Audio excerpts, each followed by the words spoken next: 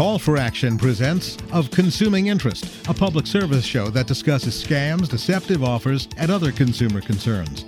Here's the director of WJLA 7 Call for Action and your host, Shirley Rooker.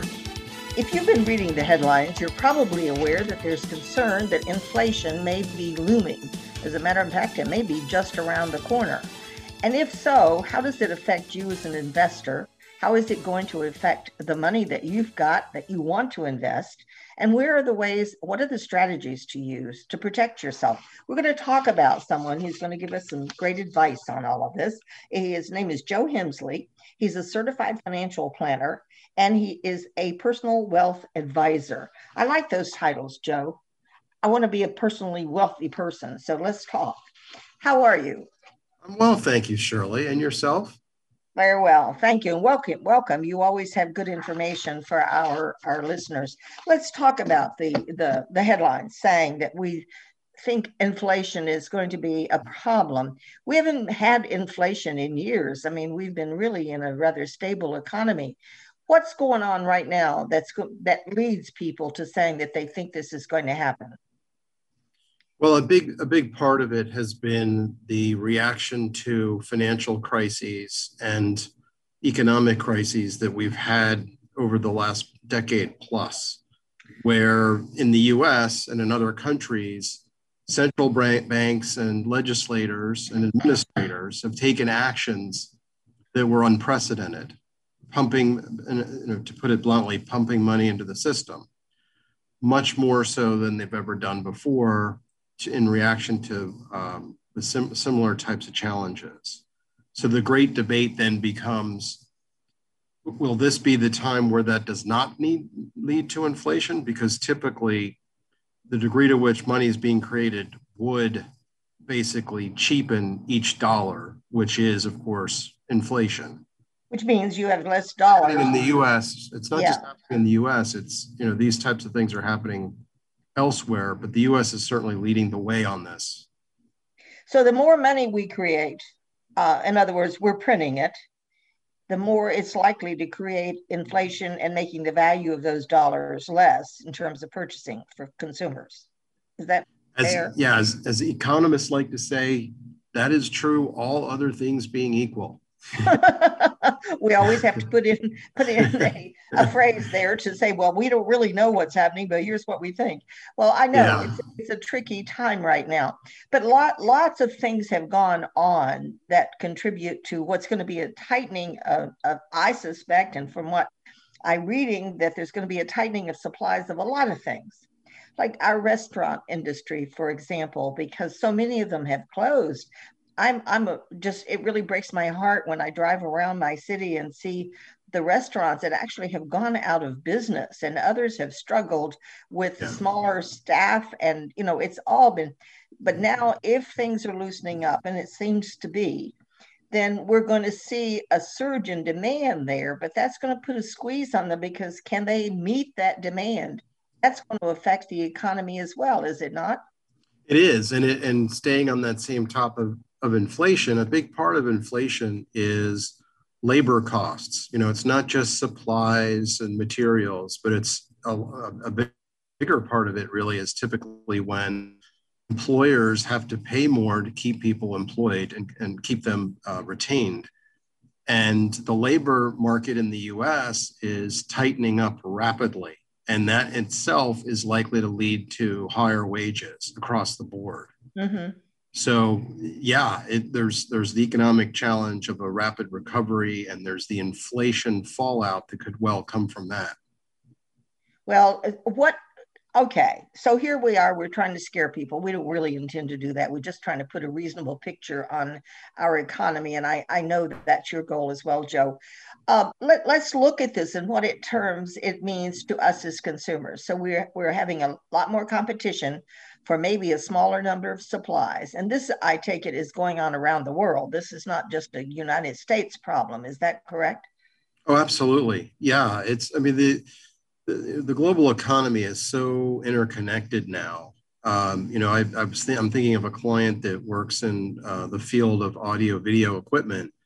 And when the pandemic first started, His business actually was already beginning to slow down before the U.S. was really in the pandemic, because his supply chain really comes out of Asia, and they were already affected by it. So, and then his business kind of started recovering a little earlier than some others in the U.S. because supply chain was starting to pick up over there.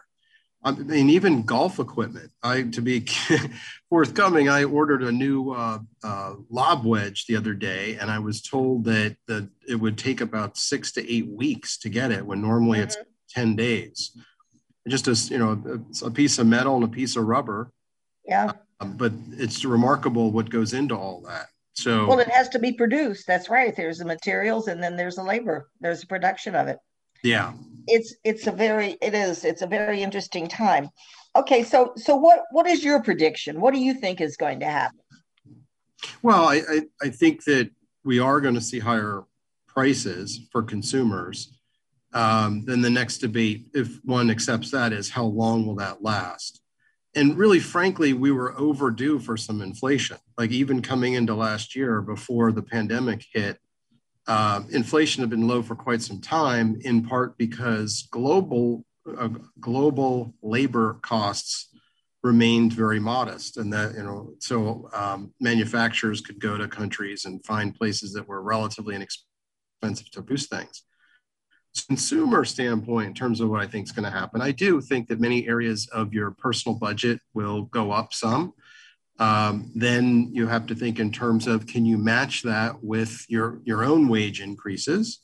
Or if you happen to be fortunate enough to have assets, will those assets also rise? Because often assets and inflation move upwards in tandem as businesses pass those costs through to the consumer. Their company's shares rise in value. So I do think for a while folks should prepare and plan for that. It's going to be different in different segments of your purchasing. Technology products will have their own inflation rate, and healthcare services will certainly have their own. But just as you plan out your finances, just brace for that a little bit. A lot of folks may feel a little flush right now because they may not have spent as much money as they typically do, as life maybe got a little quieter for many. And so now they're thinking about spending a little more money, but let's just be mindful of the fact that what you do spend it on will probably be going up in price fairly quickly for a bit. So let's be careful out there, as they say. Oh, yeah, that's extremely good advice. Let's just take a brief pause here to let our listeners know they're tuned into Of Consuming Interest. We're talking with Joe Hemsley, who is a certified financial planner, and he is a private wealth advisor.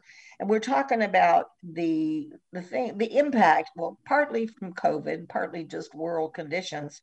But I think a lot of this, Joe, has been caused by COVID. Would you say that? The concern about inflation, is that partly driven by the COVID problems?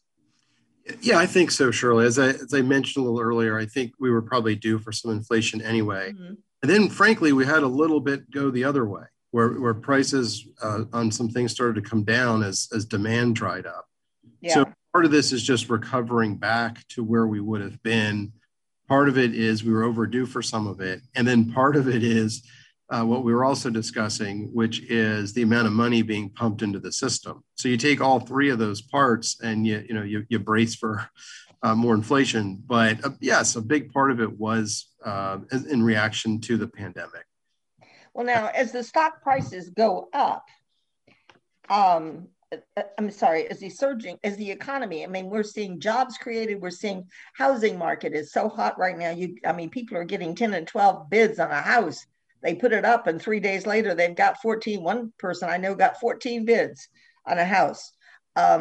It's rather extraordinary time in terms of that segment of our economy. Are these surging factors going to drive up the stock market?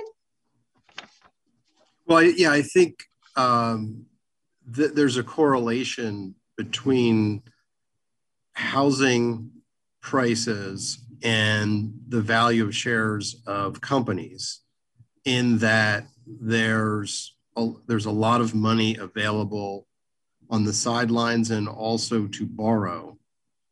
The powers that be are seeing to it that that's the case. You talking about partly the Federal Reserve? Yeah, the central bank, and then just the amount of money that's been legislated into different industries, and then just the backstop of confidence to banks of being able to lend. And so there's part of it is related, it is correlated. I think the housing market always has its own unique characteristics. Here again, we were probably due for a shift demographically as people are retiring and relocating in droves. That in certain areas of the U.S. you'd see housing prices rise. The other thing that's happening is because the elimination of state and local income taxes in effect for many took place a few years ago. After a couple of tax return filings, people realized, wait a minute, this is really expensive to live here. So we're seeing some lower and more moderate state income tax places receive a lot of people. And so the housing markets are up. We're seeing a significant demographic shift from high tax states to the ones that some don't even have personal property taxes. And so that is an interesting move. I think that has been going on for a while, but I think it's just been accelerated by all that we're seeing. And if people are like me and they've been home for such a long time, I'm going to hire someone to come in and do a lot of work on my house. So, we sit around, I think the contracting business is really busy. The people that I've talked to saying, they're booking months out. So we're all trying to recuperate from the terrible times that we've been through.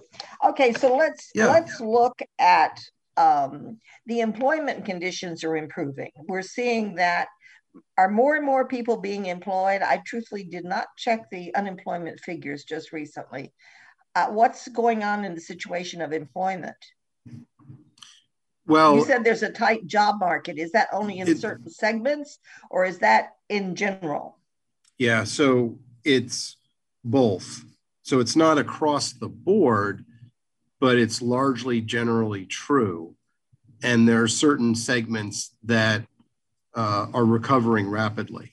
So what I was alluding to is the trajectory of it from where we were to where we are. Mm-hmm. We're seeing significant tightening, improvement, jobs being taken, people coming back in, that sort of thing. Now, there's parts of the economy where unemployment did not increase, that people were able to work remotely and so forth. But for the areas where that was not the case, we're seeing a lot of tightening, a lot of jobs being filled.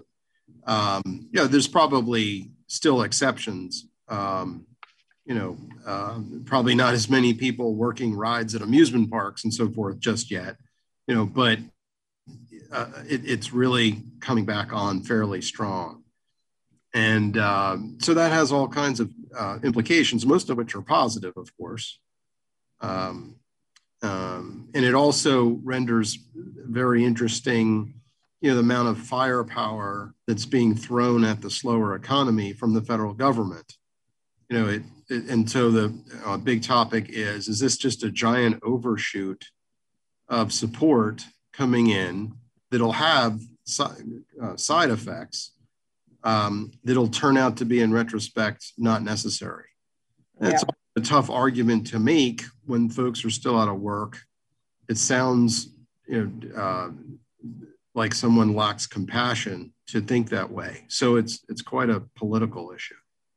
Okay, let's talk about, for the consumer who's listening to this and is thinking, okay, where do I go? How do I invest? Where do I look? To what segments of the economy are we expecting the greatest growth? And of course, we're hearing and seeing the growth in the housing market, for example. Where should smart people put their money?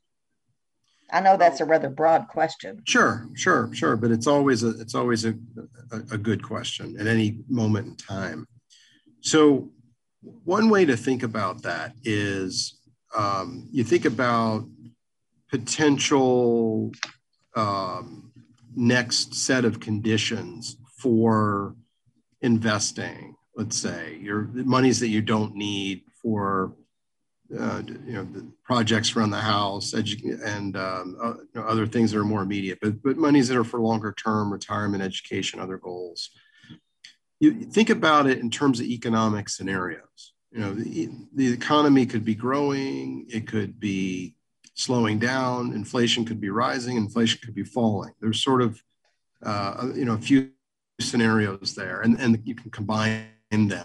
So one way to, at any given time, to assess where you are is to think in terms of, okay, do I have the expertise to understand what's likely to happen next?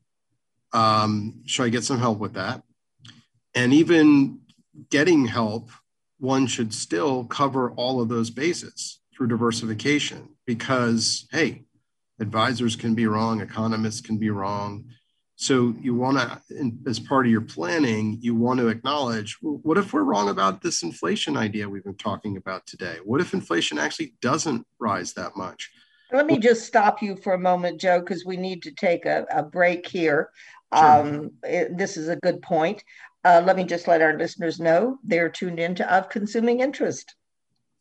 I'm Shirley Rooker. My guest is Joe Hemsley. He is a certified financial planner, and he is a private wealth advisor. Joe, going back to this, where we could admit that we've been wrong, we're not going to have inflation, whatnot. Are there segments of the economy, or the segments of the investing world, where you think are going to be hotter than others? I mean, we've already talked about the housing market. Sure. What other areas do you see in your crystal ball? Well, staying on that theme of economics and inflation and so forth,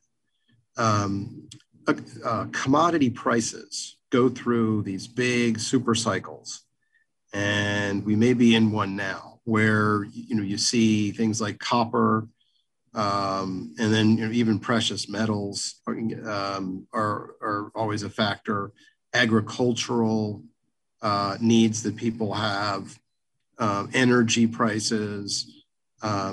These are areas that are getting a lot of attention these days because we hadn't had inflation, and a lot of commodities prices hadn't kept up with other types of assets. And we're starting to see a shift there. Tell our listeners what you mean by commodities.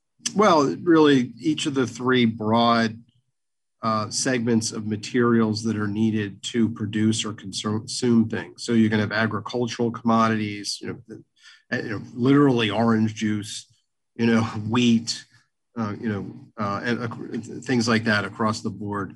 This is a market that tends to be more volatile than corporate investment. Is that correct?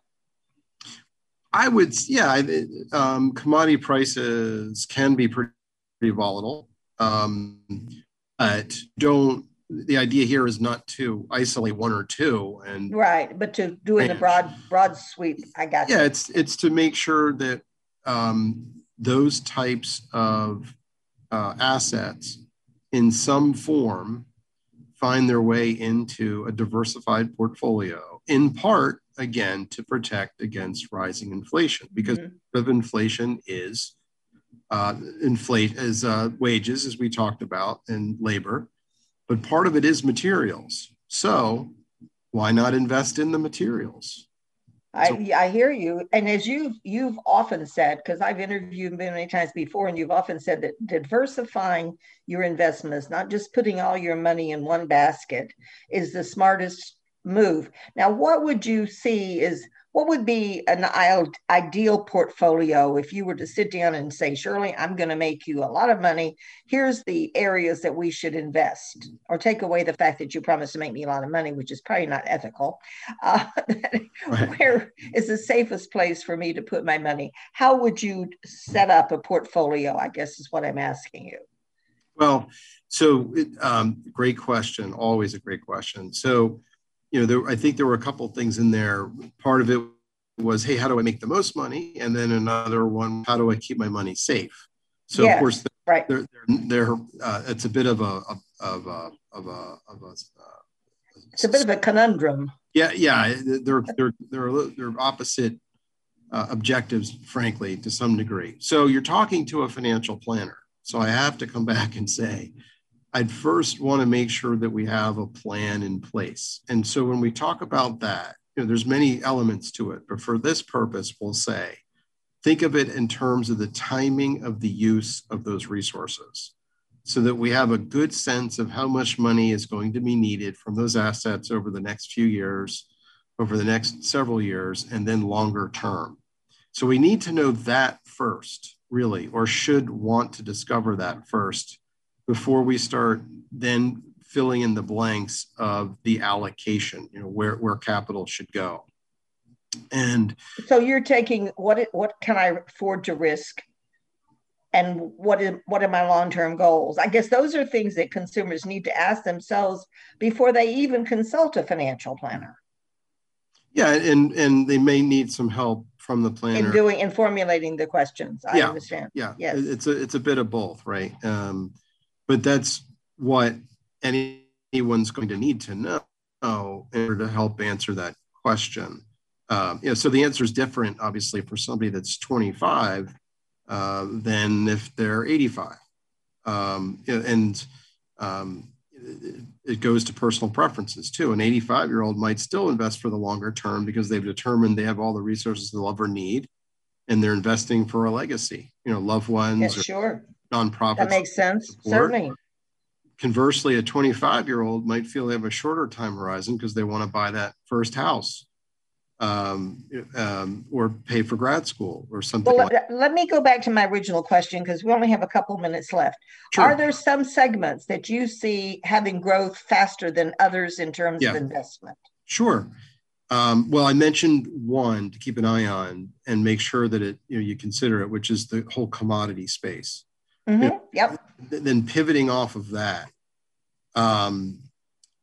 Clearly, within the broad realm of technology, you're going to get some of the greatest growth. There's technology, and that's been true in the past too. It has, and it's just exploding in so many directions. So, an analogy, though, in terms of how to go about it and be careful with it, would be the automobile industry, which it's at one point in the U.S. there were several hundred automobile companies, manufacturers.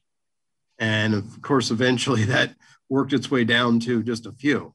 So the same thing can happen in any industry, and certainly in different areas of technology.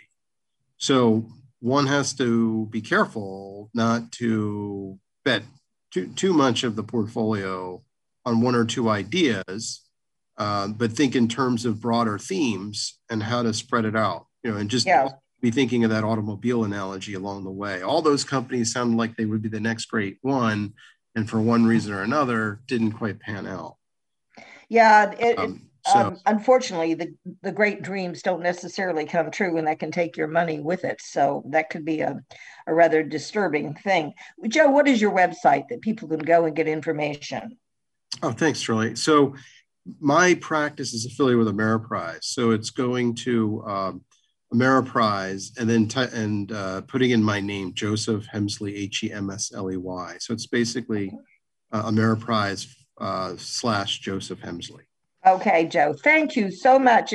The time has flown by. I can't believe it. It always does. Thank you so much for being with us.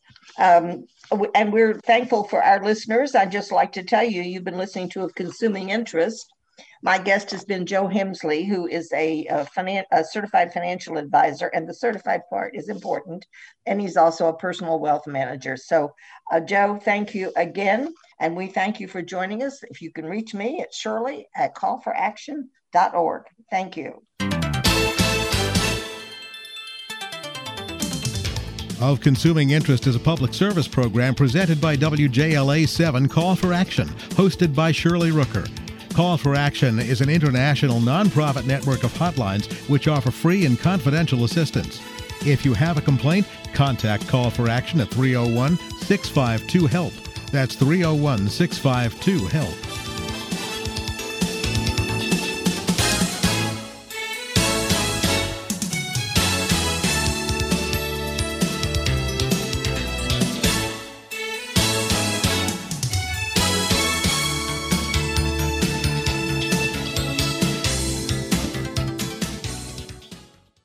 To be your best every day, you need proven quality sleep every night. Science proves your best sleep is vital to your mental, emotional, and physical health. And that's where the Sleep Number bed comes in. And let me tell you, ever since I've had it, my sleep IQ score is just going higher and higher. And did you know 8 out of 10 couples say that one of them sleeps too hot or too cold? Science tells us regulating your sleep temperature leads to higher quality sleep. For many couples, temperature struggles are a real challenge. So here are some tips to help you both sleep just right. Look for beds designed with temperature benefits such as the new Sleep Number Climate 360 Smart Bed that actively warms and cools each side so you both sleep blissfully comfortable. And now save 40% on the Sleep Number 360 Special Edition Smart Bed, plus special financing for a limited time. Only at Sleep Number stores or sleepnumber.com/podcast1. Sleep Number, the official sleep and wellness partner of the National Football League. Subject to credit approval, minimum monthly payments required. See sleepnumber.com for details.